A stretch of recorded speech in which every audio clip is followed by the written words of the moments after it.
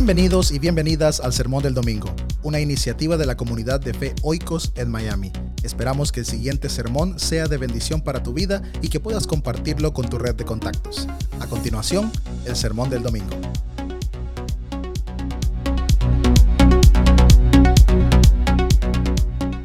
Buenos días.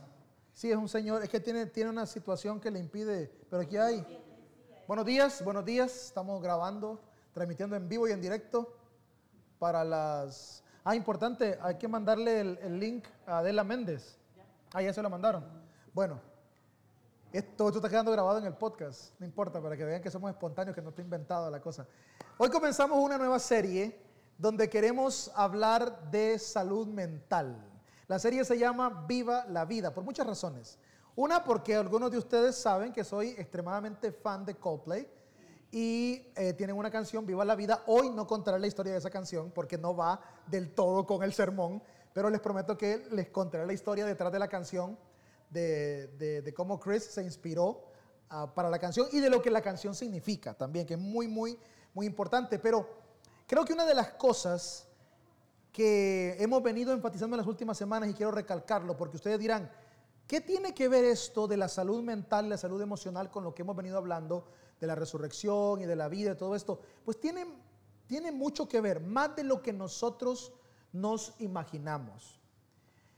Y la razón principal por la que quiero que estos temas puedan trascender un poquito en nuestro espacio e ir más allá es porque el Evangelio no es un conjunto de ideas que fue diseñado para visualizar una eternidad. La manera en que hemos reducido el concepto de evangelio es, bueno, yo creo en Cristo y como yo creo en Cristo yo voy a ser salvo. Y pensamos que eso es evangelio. Y pensamos que un sistema de creencias nos garantiza una existencia post-mortem. Nos garantiza una existencia más allá de la realidad que hoy conocemos. Llevamos semanas explicando que la promesa de Jesús de establecer el reino es algo presente aquí. Y yo siempre he dicho que si el evangelio no tiene relevancia para nuestra vida, entonces no tiene sentido, pero nuestra vida presente. Y los temas de salud emocional y salud mental son vitales porque son nuestro diario vivir. Son las cosas que vivimos todos los días. Y trayendo esto de una manera medio teológica, muchos cristianos que han afirmado su fe en Jesús viven aún en muerte, sin experimentar la resurrección en cuanto a su salud mental y a su salud emocional. Quiero aclarar que esta serie no es, escúcheme esto por favor que es muy importante, esta serie no es un reemplazo o un sustituto para la ayuda profesional que tenemos que buscar en caso de necesitarla. Quiero ser muy enfático en esto y quiero que lo escuchen bien. Un sermón, una clase, una oración o el amor no tienen la capacidad de curar problemas mentales. Hay situaciones con las que nosotros lidiamos a través de las cuales necesitamos con urgencia intervención de un profesional. No, que yo confío en que Dios me va a ayudar. Si esa es la manera en que usted visualiza la vida, de que Dios opera de esa forma, entonces piense que Dios le va a ayudar a través de un profesional de la salud mental. Cuando las personas reciben un diagnóstico tenebroso, cáncer, diabetes, problemas en los riñones o cualquier otra enfermedad, las personas recurren a la oración como un método de confianza y de expresión de su fe. Pero ¿qué pensaríamos de alguien que dice que con pura oración se le va a curar el cáncer? Pensaríamos que está desconectado de la realidad, porque necesita con urgencia quimioterapias, radioterapias, cambio de alimentación y otras cosas que son vitales. Lo mismo para diabetes, problemas de riñones, presión alta, migrañas, cualquier padecimiento crónico necesita intervención médica. Y no tenemos problema con eso. Pero con la salud mental no. Tenemos un estigma con la salud mental. Porque pensamos que la salud mental es una cuestión de... No, ¿saben? Ustedes han visto cuando la gente sale unos memes en el internet, ¿no? ¿Estás triste? Sí, no estés triste. Ya ya no estoy triste. ¿Sí? Porque hay cosas en nuestra salud mental que van más allá de nuestra voluntad y van más allá de nuestra capacidad de decidir. Y que no se trata de, no quiero estar triste. No, es que en realidad, por más que decidas no estar triste, sigues estando triste. Problemas de salud mental, problemas de salud emocional, la sociedad los ha colocado en la categoría de locura. Por eso nadie quiere visitar ni al psicólogo ni al terapeuta, a nadie, porque pensamos que esto es para los locos. No, todos tenemos necesidad de intervención terapéutica y es un símbolo que representa la humildad de la fe que profesamos. Por ejemplo, cosas que tal vez algunos de ustedes no saben de mí. Y Oikos siempre es un espacio vulnerable. Yo, no tan frecuentemente, pero he tenido a lo largo de mi vida episodios de ataque de pánico. Y son episodios extremadamente oscuros. Como dicen por ahí, no se los deseo a nadie, porque la angustia y la desesperación que te entra es simplemente incontrolable. Recuerdo uno de ellos y se los quiero contar. Fue una experiencia muy rara. No, en aquel momento pensé que podía ser una experiencia espiritual, pero luego entendí que tenía que ver directamente con miedos a los que me estaba enfrentando. No contaré toda la historia porque no tiene que ver toda la historia, solo la última parte, pero había una escena un poquito oscura que algunas personas estaban atravesando y me invitaron a su casa para orar. Así que fui a orar y estuve orando como por 2 horas con la gente y cantando y platicando y toda una cuestión bastante rara y extraña a la que yo no estaba acostumbrado. Y debo confesarles que cuando me enfrenté a eso sentí muchísimo miedo. Todo terminó normal y las personas que me acompañaron parecían estar tranquilas y al final no ocurrió nada donde nos viésemos amenazados. Pero cuando llegué a la casa me sentí extraño, me sentía raro. Y alrededor de la 1:30, 2 de la mañana, no podía explicar lo que estaba sintiendo. El corazón se empezó a acelerar, empecé a sudar, raro, me entró una angustia, un pánico, sentía que me estaban persiguiendo para matarme. Entonces, Carla está profundamente dormida, yo no quería despertarla porque no sabía lo que me estaba pasando, pensé que era un ataque, un paro cardíaco, no sabía qué hacer. Desesperadamente empecé a llorar, empecé a temblar y es algo que nunca había experimentado. Fue una locura, pero espantosa. Entonces, en ese momento de desesperación, no hallaba qué hacer y me acordé de algo que alguien me dijo en algún momento, la importancia de respirar. Así que yo empecé a respirar y respira, y respira, y respira. Pero por más que respiraba, más me cansaba y era una cosa. Y eso fue fracción de segundos. Pero yo sentía que era una eternidad. Entonces agarré las llaves de la casa, temblaba, literalmente temblaba y lloraba. Quería gritar, pero no podía gritar porque no quería que Carla se diera cuenta de lo que estaba pasando. Abro la puerta y empiezo a caminar dando vueltas en el patio, ¿no? Dando vueltas en el patio. Y llego luego a un lugar que tenía arena, ¿no? Y me siento en la arena. Me siento en la arena. Y en la arena yo observaba la luna y yo decía, aquí, así se siente morir. O sea, así se siente cuando uno está entregando. Yo ya, me van a encontrar aquí tirado en esta arena. Y luego, Thunder, el perro, que ustedes conocen la historia de Thunder conmigo, el perro está al lado mío. El perro no decía nada. Y el perro se me recostó aquí en el hombro. Yo decía, el perro percibía en cierta manera lo que me estaba pasando. Y se quedó ahí conmigo. Y luego se acostó en mis piernas. Y nos quedamos, ahí sí pude saber que era como 1 hora más o menos, ¿no? Y yo dije, ¿qué pasó? ¿Será que me está persiguiendo un demonio, una cosa rara, una cosa? Todas las cosas que se me vinieron a la mente. Con el tiempo entendí, y después un par de otros episodios, menores por supuesto, pero raros, que eran ataques de pánico y que son cosas normales, que a todos nosotros nos pueden pasar y que no son un indicador de que somos malos, de que andamos mal, o de que un demonio nos ha querido poseer, o de que es un problema espiritual. Son cosas reales.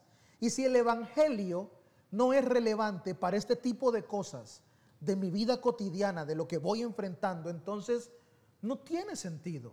Por eso, en esta serie queremos hablar de eso. ataques de pánico, ansiedad, depresión, suicidio, manejo del estrés, pero también hablar de nuestra salud emocional y relacional.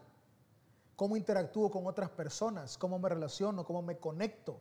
Porque a veces las disfuncionalidades emocionales no se ven reflejadas en episodios como estos, sino en la manera en que interactúo con otras personas, sino en la manera en que me llevo con otros, en la manera en que me conecto con otros. Y es sumamente importante porque en efecto la voluntad de Dios es que seamos sanos mentalmente y sanos emocionalmente. Y si tenemos problemas donde hay episodios, diagnósticos u otras cosas, eso no nos hace anormales y no impide que podamos disfrutar la vida a nuestro alrededor, aunque el panorama y la manera en que interpretemos la realidad sea distinta. Necesitamos entender que ahora mismo, en este contexto, Oikos es un lugar seguro para toda persona que se sienta experimentando una crisis de salud mental o de salud emocional, pero no somos un reemplazo a la terapia, no somos un reemplazo al tratamiento profesional, somos un acompañante en este proceso. Los sermones del domingo van a tener ese toque donde vamos a explorar estas cosas, pero también entre semana, y los quiero invitar a que ustedes participen, sea que se identifiquen con el problema que vamos a tratar o no. Algunos miércoles vamos a interrumpir nuestro estudio de las parábolas a través de Zoom, y presencial, los que vienen presencial, para tener invitados especiales, profesionales de la salud mental que puedan hablar de este problema o de este problema o de este problema. Invitados, personas que nos ayuden a tener un taller de el manejo efectivo del estrés en nuestras relaciones laborales o relaciones interpersonales, ese tipo de cosas que nos ayuden a crecer como individuos y como comunidad. Eso es lo que realmente hace relevante al Evangelio de Jesús. Eso es lo que es vivir en resurrección. Hay realidades que no vamos a poder cambiar. Hay personas que van a estar toda su vida con ataques de pánico. Quizá usted será uno de esos, quizá yo seré uno de esos. No nos hace anormales, no nos hace raros. Simplemente hay situaciones con las que vamos a aprender a vivir y que las herramientas necesarias van a empoderarnos para avanzar a pesar de estas circunstancias. Así que lo primero que tenemos que tener en mente es lo siguiente: el amor echa fuera todo temor. Y esto viene de la Biblia, lo hemos leído. Por lo tanto, cuando hablamos de salud mental y salud emocional, hay que entender que lo primero es empezar a vivir y a operar a partir del amor y no del miedo. Por eso rechazamos rotundamente cualquier versión del Evangelio que busque sembrar miedo y culpa en las personas. ¿Sabían ustedes, porque lo he escuchado, que hay personas que han quedado con un trauma elevado, pero elevado, después de atender un servicio religioso, donde el pastor se dedicó exclusivamente a decirte cómo arderías en las llamas del infierno si no te entregabas a Jesús? Y la gente se empezó a visualizar y empezó a pensar en la eternidad y empezó y se quedó traumada. Y hay gente que todavía está traumada con esas cosas. Dios es amor. Punto. Ahí no hay negociación. Cualquier persona que diga, mire, sí, Dios es amor, pero no hay un pero. El pero no existe, porque entonces ahí deja de ser amor. La naturaleza de Dios es amar y ahí no hay peros, no hay condicionamientos. No existe absolutamente nada de requerimientos para recibir el amor de Dios o para ser hijo de Dios. Por eso es que este asunto de la salud mental y emocional es vital y es importante. Y quiero hacer énfasis en la manera en que nosotros comunicamos estas cosas desde nuestros púlpitos o nuestras conversaciones.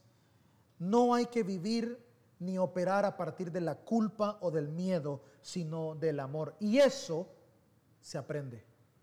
Eso no es algo que te dice, no, es verdad, ya, a partir de hoy nunca más voy a ser miedoso, porque yo escuché el sermón y yo hoy ya no voy a ser miedoso. Y tal vez siempre va a ser miedoso, y tal vez, yo recuerdo cuando era niño, y son las cosas que la terapia te ayuda a explorar y a entender, ¿no? Cuando era niño, y todavía me pasa, me asustaba fácilmente. De hecho, tenía creo como 6 años un día que estaba en el patio de la casa y mi abuela me dice, hijo, ya vengo, no le abran la puerta a nadie, voy a la carnicería a comprar la carne para el almuerzo. Le dije, está bien abuela, perfecto. Y entonces yo estoy en el patio de atrás jugando con un pequeño machete que tenía así, pero y era la mitad de hecho de un machete. Yo cortaba guayabas con eso y andaba por ahí. De hecho me corté el brazo aquí con ese mismo machete, esa es la misma locura. Ese era mi machete. Yo creo que antes no me dio una infección de esas raras porque eso estaba más oxidado que mandado a hacer. Entonces mi abuela se va y yo recordaba que la carnicería estaba a 10 minutos. Así que a los 20 minutos mi abuela regresa, abre el portón y yo empiezo a gritar como loco.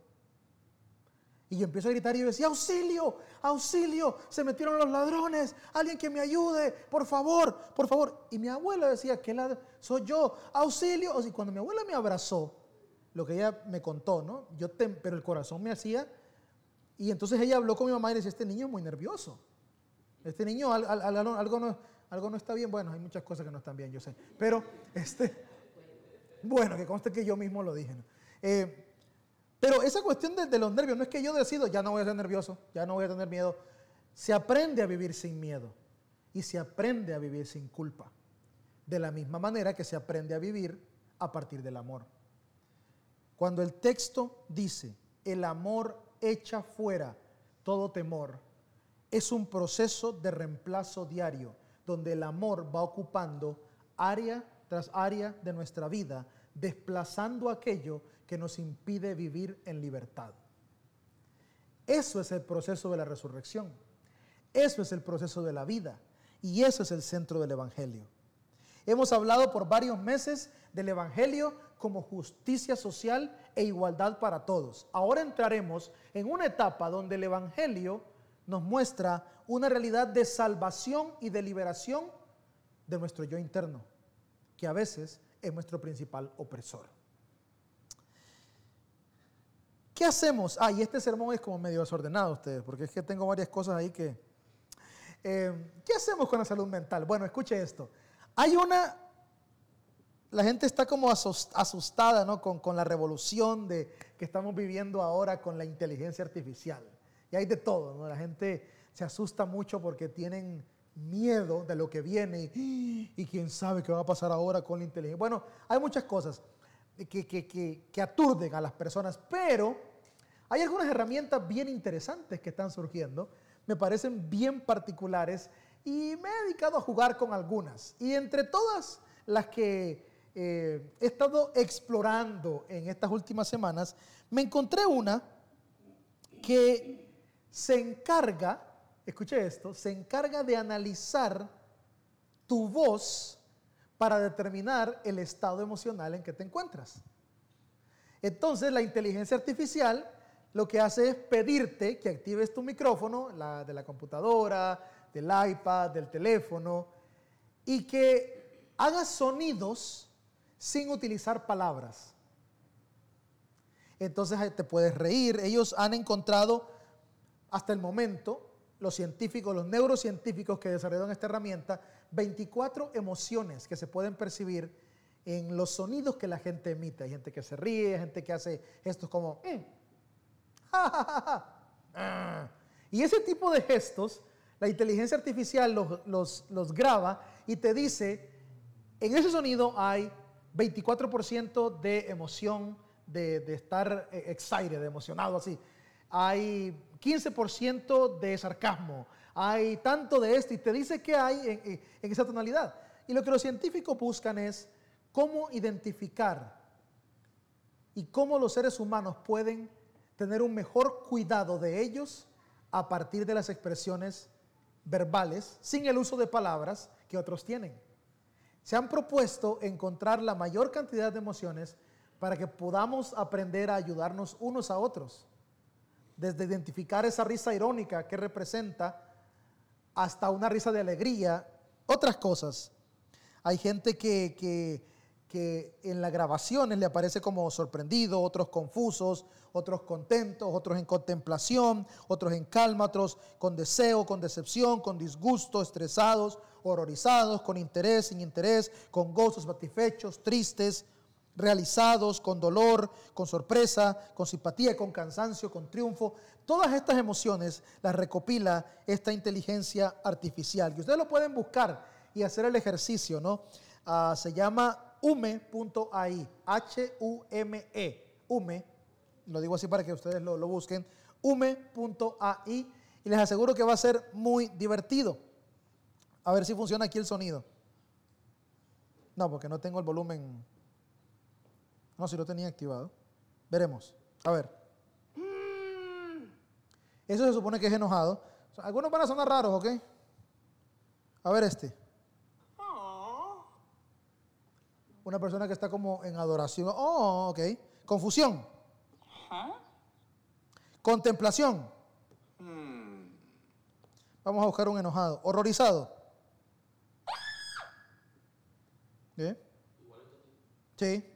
Con gozo.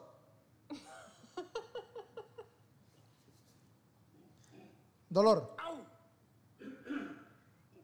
Y lo interesante de esto es que al final, escuche esto, cuando usted graba varios de sus sonidos con diferentes emociones y diferentes reacciones, la inteligencia artificial crea una canción para usted con sus propios sonidos. Y esto buscan que sirva como una especie de terapia que te ayude a desconectarte, a aliviarte y a conocerte un poco mejor. Necesitamos más espacios que no sean necesariamente creados por la inteligencia artificial, donde podamos descubrirnos y explorarnos un poquito más. Espacios donde nosotros podamos decir con tranquilidad, no estoy de la mejor manera en cuanto a mi salud mental en este momento o emocionalmente y necesito apoyo. Estoy confundido, con temor, tengo dificultad para dormir, tengo dificultad para comer, tengo dificultad para interactuar con otra gente, estoy durmiendo demasiado, estoy realmente extrañando mucho el trabajo y me desespero si no estoy trabajando. Esto pasa, en algunos casos no sé a quién le pasa, pero a alguien le pasa. No sé si algunos de ustedes aquí sufren de ese mal. Algunos tienen otros comportamientos como no tengo interés, quiere hacer esto, otra cosa, no, mire, le gustaría hacer, tampoco, y esto qué tal, no quiero. Algunos han atravesado procesos difíciles que los han empujado a este tipo de conductas. La pérdida de un ser querido, la pérdida de un ser querido por COVID, el diagnóstico de una enfermedad, el cambiar de trabajo, cambiar de vecindario, un divorcio o el rompimiento de una relación, una experiencia traumática, ser testigo de un evento traumático, el perder comunidad, el perder amigos, algunas situaciones traumáticas de nuestra niñez, etcétera, etcétera, etcétera. Y son cosas que las pocas veces que se abordan desde los púlpitos cristianos es para regañar a la gente porque no es lo suficientemente espiritual para combatir estas cosas. Es para decirle a la gente, andas mal. ¿Quién nos ha dicho que cuando una persona tiene una crisis de salud mental y emocional, lo que necesita es nuestro regaño y nuestra exhortación? ¿Quién nos ha dicho que atacar a la gente con textos bíblicos y decirle que su depresión es por falta de fe es lo correcto? Eso no solo es un uso equivocado de la escritura, sino una irresponsabilidad, y yo lo catalogaría como un acto meramente diabólico. Utilizar el texto sagrado para atropellar a la gente no es una muestra de amor, es un causante de dolor y de angustia. Y este tipo de frustraciones simple y sencillamente hunden a las personas en agujeros de los cuales no pueden salir. Tener una buena salud mental y lograr la inteligencia emocional es clave, porque ¿quién quiere vivir en un mundo donde constantemente pasa afligido? Mire, pasaron dos cosas curiosas en Miami esta semana, las últimas 2 semanas. La primera cosa que pasó fue, nos quedamos sin gasolina. Y todavía estamos un poquito ahí sin gasolina en algunos lugares. Nos quedamos sin gasolina. ¿Y por qué nos quedamos sin gasolina? Porque se inundó, todo se inundó y entonces no había distribución y todo. Y entonces ya de repente, bueno, hay otros factores, no solamente eso, pero luego la gente empezó a decir, no, algo nos están ocultando. Sí, No, algo viene, algo grande viene, yo lo sé, porque a mí, yo me acuerdo. Y la gente se empezó a angustiar. Y la angustia fue tan grande que ya la gente no solo andaba corriendo como loca por toda la ciudad buscando gasolina.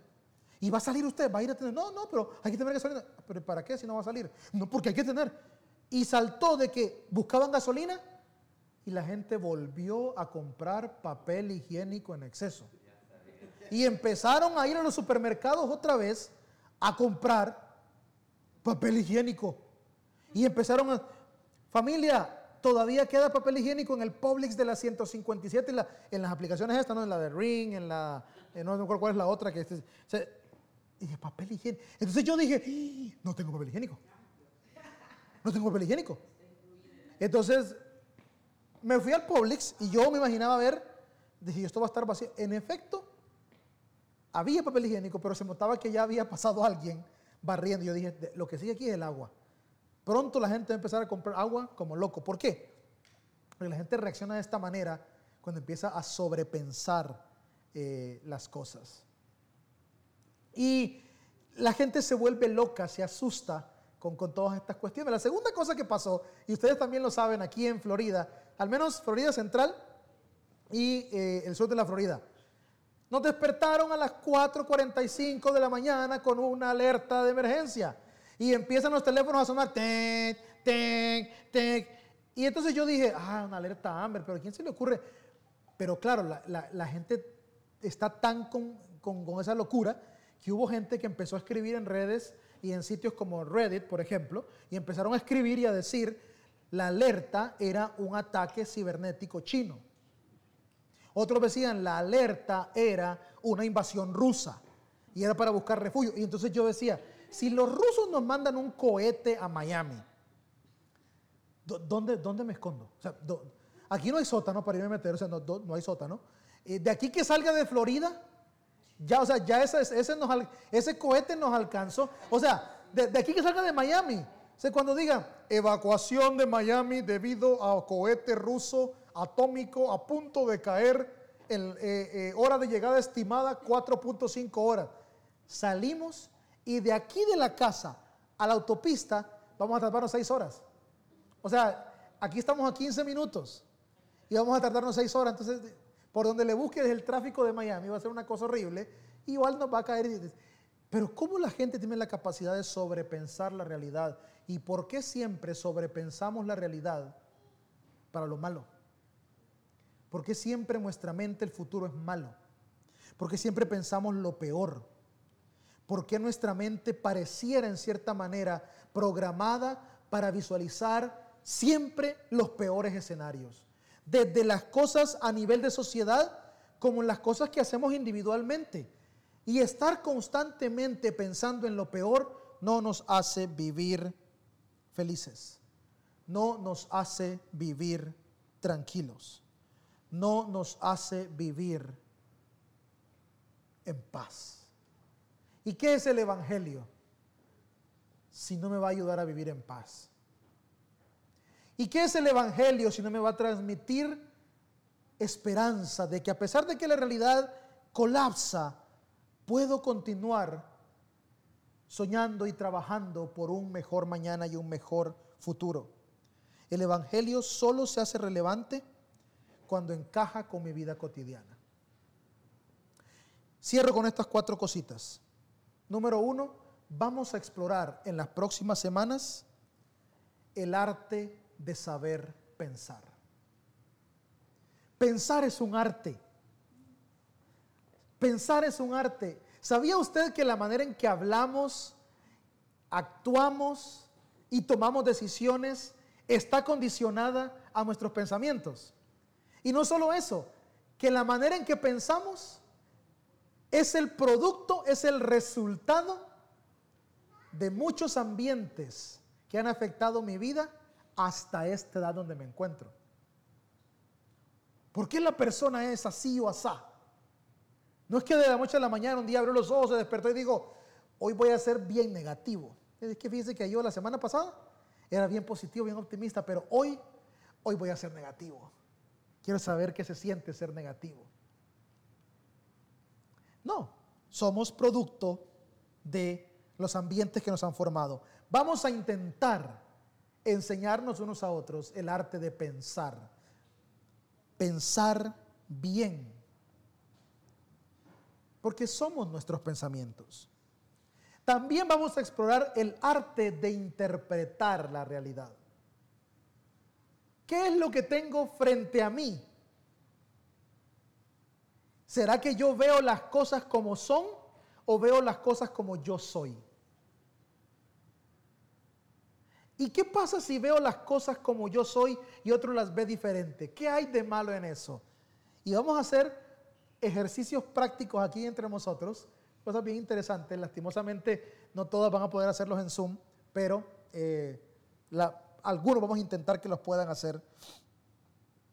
Y luego el arte de saber actuar. Y estas tres cosas, saber pensar, saber interpretar y saber actuar, todo va a partir de este principio general: celebrar la hermosura de la vida humana, celebrar la hermosura de lo que nosotros somos, porque a pesar de lo que estemos padeciendo, lo que estemos viviendo, lo que estemos atravesando, somos extremadamente hermosos y perfectos, y esto cuesta creerlo, e irónicamente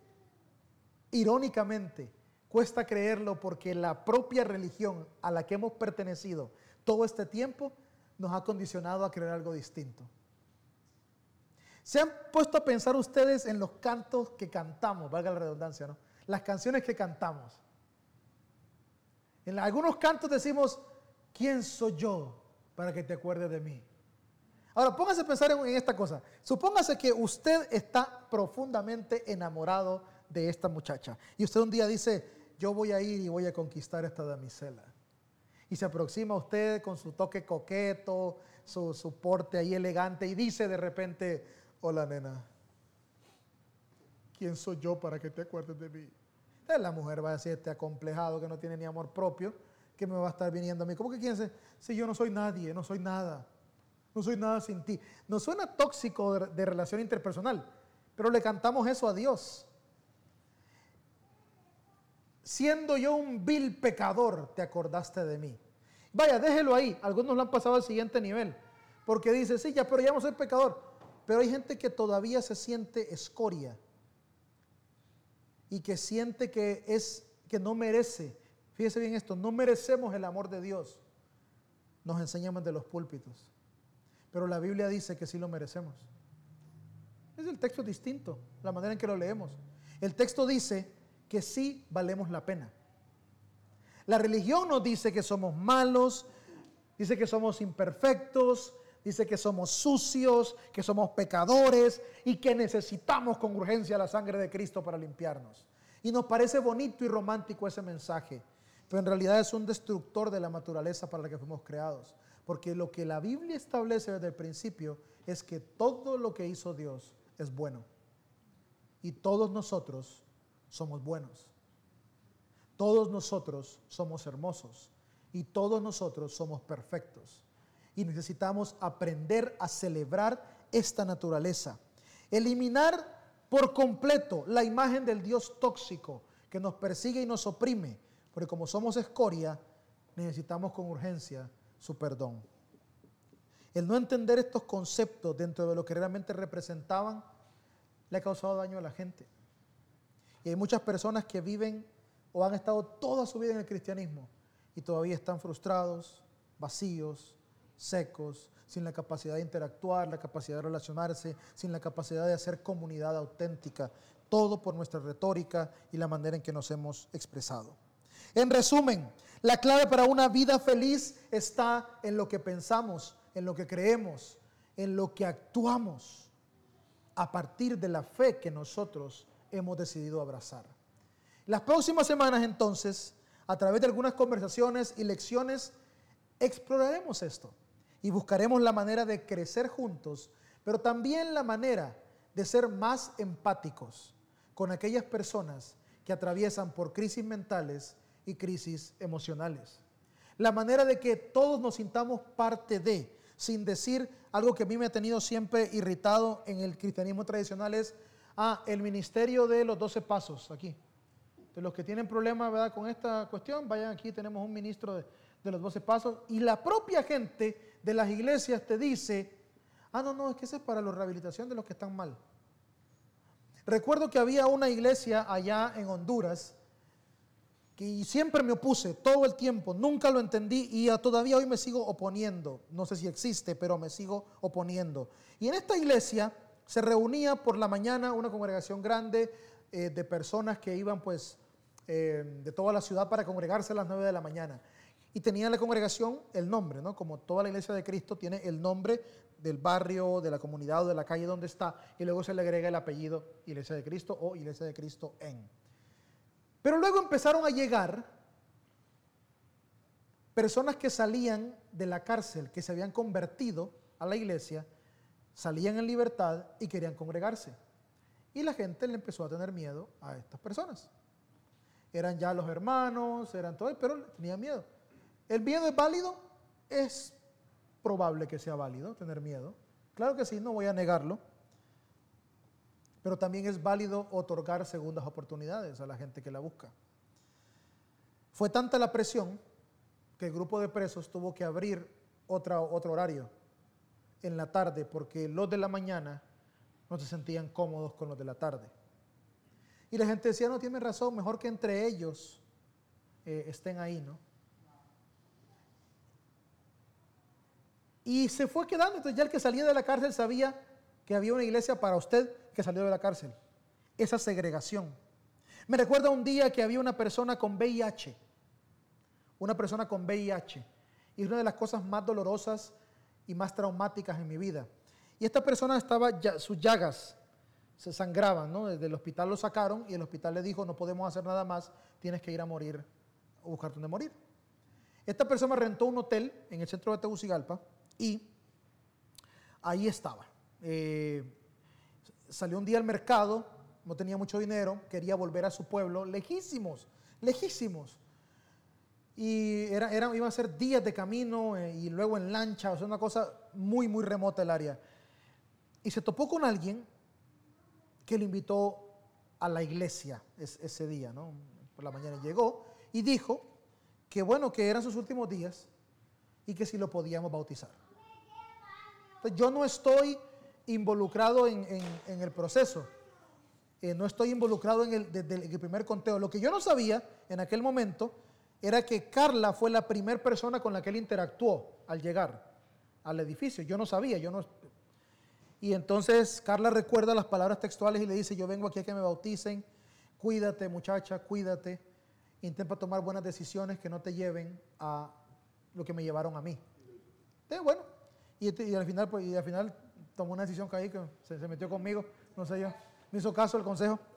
Pero luego yo dije, bueno, entonces hay que bautizarlo. Cuando escuché la historia, hay que bautizarlo. Y luego me dice alguien, no, pero es que no es tan fácil, porque es que él tiene SIDA y aparte de eso está sangrando, tiene heridas visibles. Y bueno, ¿y qué hacemos? No, vamos a conversar con los líderes, ¿no? Entonces llegamos a conversar con uno de los líderes, ¿verdad? Un famoso teólogo que había en aquel tiempo por allá, y estaba un pariente de él, una muchacha que era doctora. Se le planteó la situación y entonces decía, si lo sumerge alguien en el agua es muy riesgoso, porque los fluidos pueden entrar en contacto con usted, Mi recomendación, dice la muchacha, es no bautizarlo. Yo estoy ahí, entonces el otro pastor que está conmigo dice, bueno, pero ¿qué hacemos entonces? Y el pastor, el líder, dice, no, hay que mandarlo con la bendición y que vaya allá a su pueblo, que se bautice allá en su pueblo y en un río y que el río se lleve todo eso. Pues yo salí un poco confundido, estaba más joven, estaba confundido. Hoy me siento lleno de rabia, ¿no? Y este hermano le dice, mire, yo le decía, hermano, pero ¿y si lo metemos en un barril? Y si con guantes tal vez le metemos su cabeza y todo eso. No, muy riesgoso. Hermano, y que se meta solo. O sea, lo ponemos en el barril, que él se meta y decimos las palabras y que él se sumerja solo ahí frente a nosotros. No, porque entonces ahí ya no es bíblico. O sea, porque uno tiene que leer. ¿Y qué vamos a hacer? No, pues ni modo. Pues la cosa es que nunca supimos qué pasó con este hombre. Lo que sí puedo decir con certeza es que creo que ya murió. O sea, ya han pasado más de 20 años de este evento. Sé que murió. ¿Logró llegar a su tierra, bautizarse? No lo sé. con los años, no le voy a decir la palabra que yo mismo dije, para mí dije yo, wow, qué basura que somos. Qué triste la realidad donde ha llegado el cristianismo, a tratarnos de esta manera donde los dogmas están por encima de las personas. ¿De cuánto estas dos historias? Porque no tenemos derecho a hacer sentir mal a nadie, independientemente de la condición en la que se encuentre, en nombre de nuestra fe. No podemos, porque eso no es amor genuino, eso no es evangelio auténtico. Así que esta mesa para todos sea un lugar seguro, un espacio seguro, donde usted pueda invitar personas, donde usted pueda compartir esto con otras personas y que esta introducción de hoy sea como la guía que nos abra los ojos para lo que viene. Quiero invitarles, por favor, y como tengamos invitados, redundancia, los miércoles se conecten al Zoom. O sea, aunque sea que estén manejando o que estén haciendo, conéctense al Zoom para aprovechar este recurso, no necesariamente porque sea el tema relacionado con lo que usted está atravesando, pero quizá con alguien que va a necesitar de un hermano, de una hermana que esté acompañándole en este proceso. Recuerde esto, la salud mental y la salud emocional y sus estados de debilidad no son pecados. La ansiedad no es pecado. Los ataques de pánico no son pecado. La depresión no es pecado. Y cualquiera que venga a exhortarlo a usted, a decirle que esto es por falta de fe, rechácelo rotundamente y no reciba ese tipo de personas y palabras en su vida. Porque ni siquiera merecen ellos estar en ese proceso con usted. Busque una comunidad que lo acompañe, que sea su sostén, que tenga empatía con usted, pero también donde pueda sentirse como una familia. Gracias, esta ha sido la introducción, un poquito de cositas por aquí, un poquito de cositas por allá, y el otro domingo ya oficialmente vamos a empezar a hablar de el arte de saber pensar. Nos vemos el domingo 10 de la mañana y el miércoles 8 de la noche, virtual y presencial. Y los del Zoom, recuerden que el Zoom del miércoles es diferente al del domingo.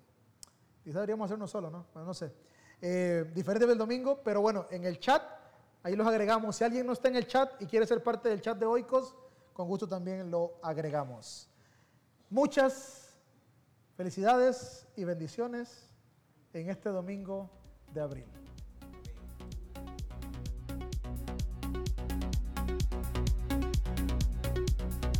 Muchísimas gracias por habernos escuchado. Esperamos que este sermón haya sido de bendición para tu vida. Si estás buscando una comunidad de fe diferente, quizá Oikos es para ti. Nos reunimos todos los domingos a las 10 de la mañana de manera presencial y virtual y los miércoles a las 8 de la noche de manera virtual.